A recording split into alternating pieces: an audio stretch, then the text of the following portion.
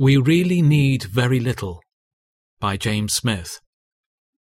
The lions may grow weak and hungry, but those who seek the Lord lack no good thing. Psalm 34:10. Those who seek the Lord may be sick or poor or tried in a variety of ways, but the Lord will send them supplies or give them the grace of contentment, so that they shall not lack any good thing. But how many mistake wishes for needs, and while the Lord has promised to supply all his people's needs, he has nowhere promised to gratify all their wishes. We really need very little. Therefore, the Apostle says, if we have food and clothing, we will be content with that. 1 Timothy 6:8.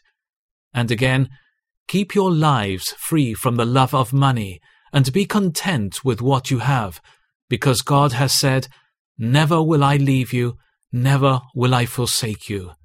Hebrews 13:5. They shall not lack any good thing. That is, they shall not lack whatever is really good for them at the time and under the circumstances. Whatever will promote their holiness and happiness shall certainly be conveyed to them. Those who seek the Lord are sure of necessary supplies for 4 reasons.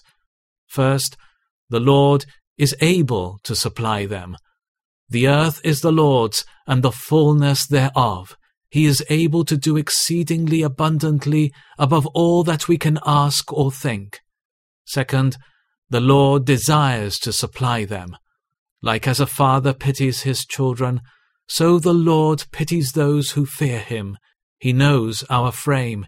He remembers that we are dust. Third, the Lord has promised to supply them. The Lord God is a sun and shield. The Lord will give grace and glory.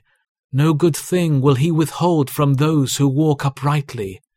My God shall supply all your needs, according to his riches in glory, by Christ Jesus. Fourth, the Lord always has supplied them. Look at Jacob, at David, and at all who have already arrived in glory. If the question put by the Lord Jesus to his disciples when they returned from their missionary tour, on which he sent them without purse or bag, was put to them, "Have you lacked anything?" every one of them would readily answer, "Nothing, Lord."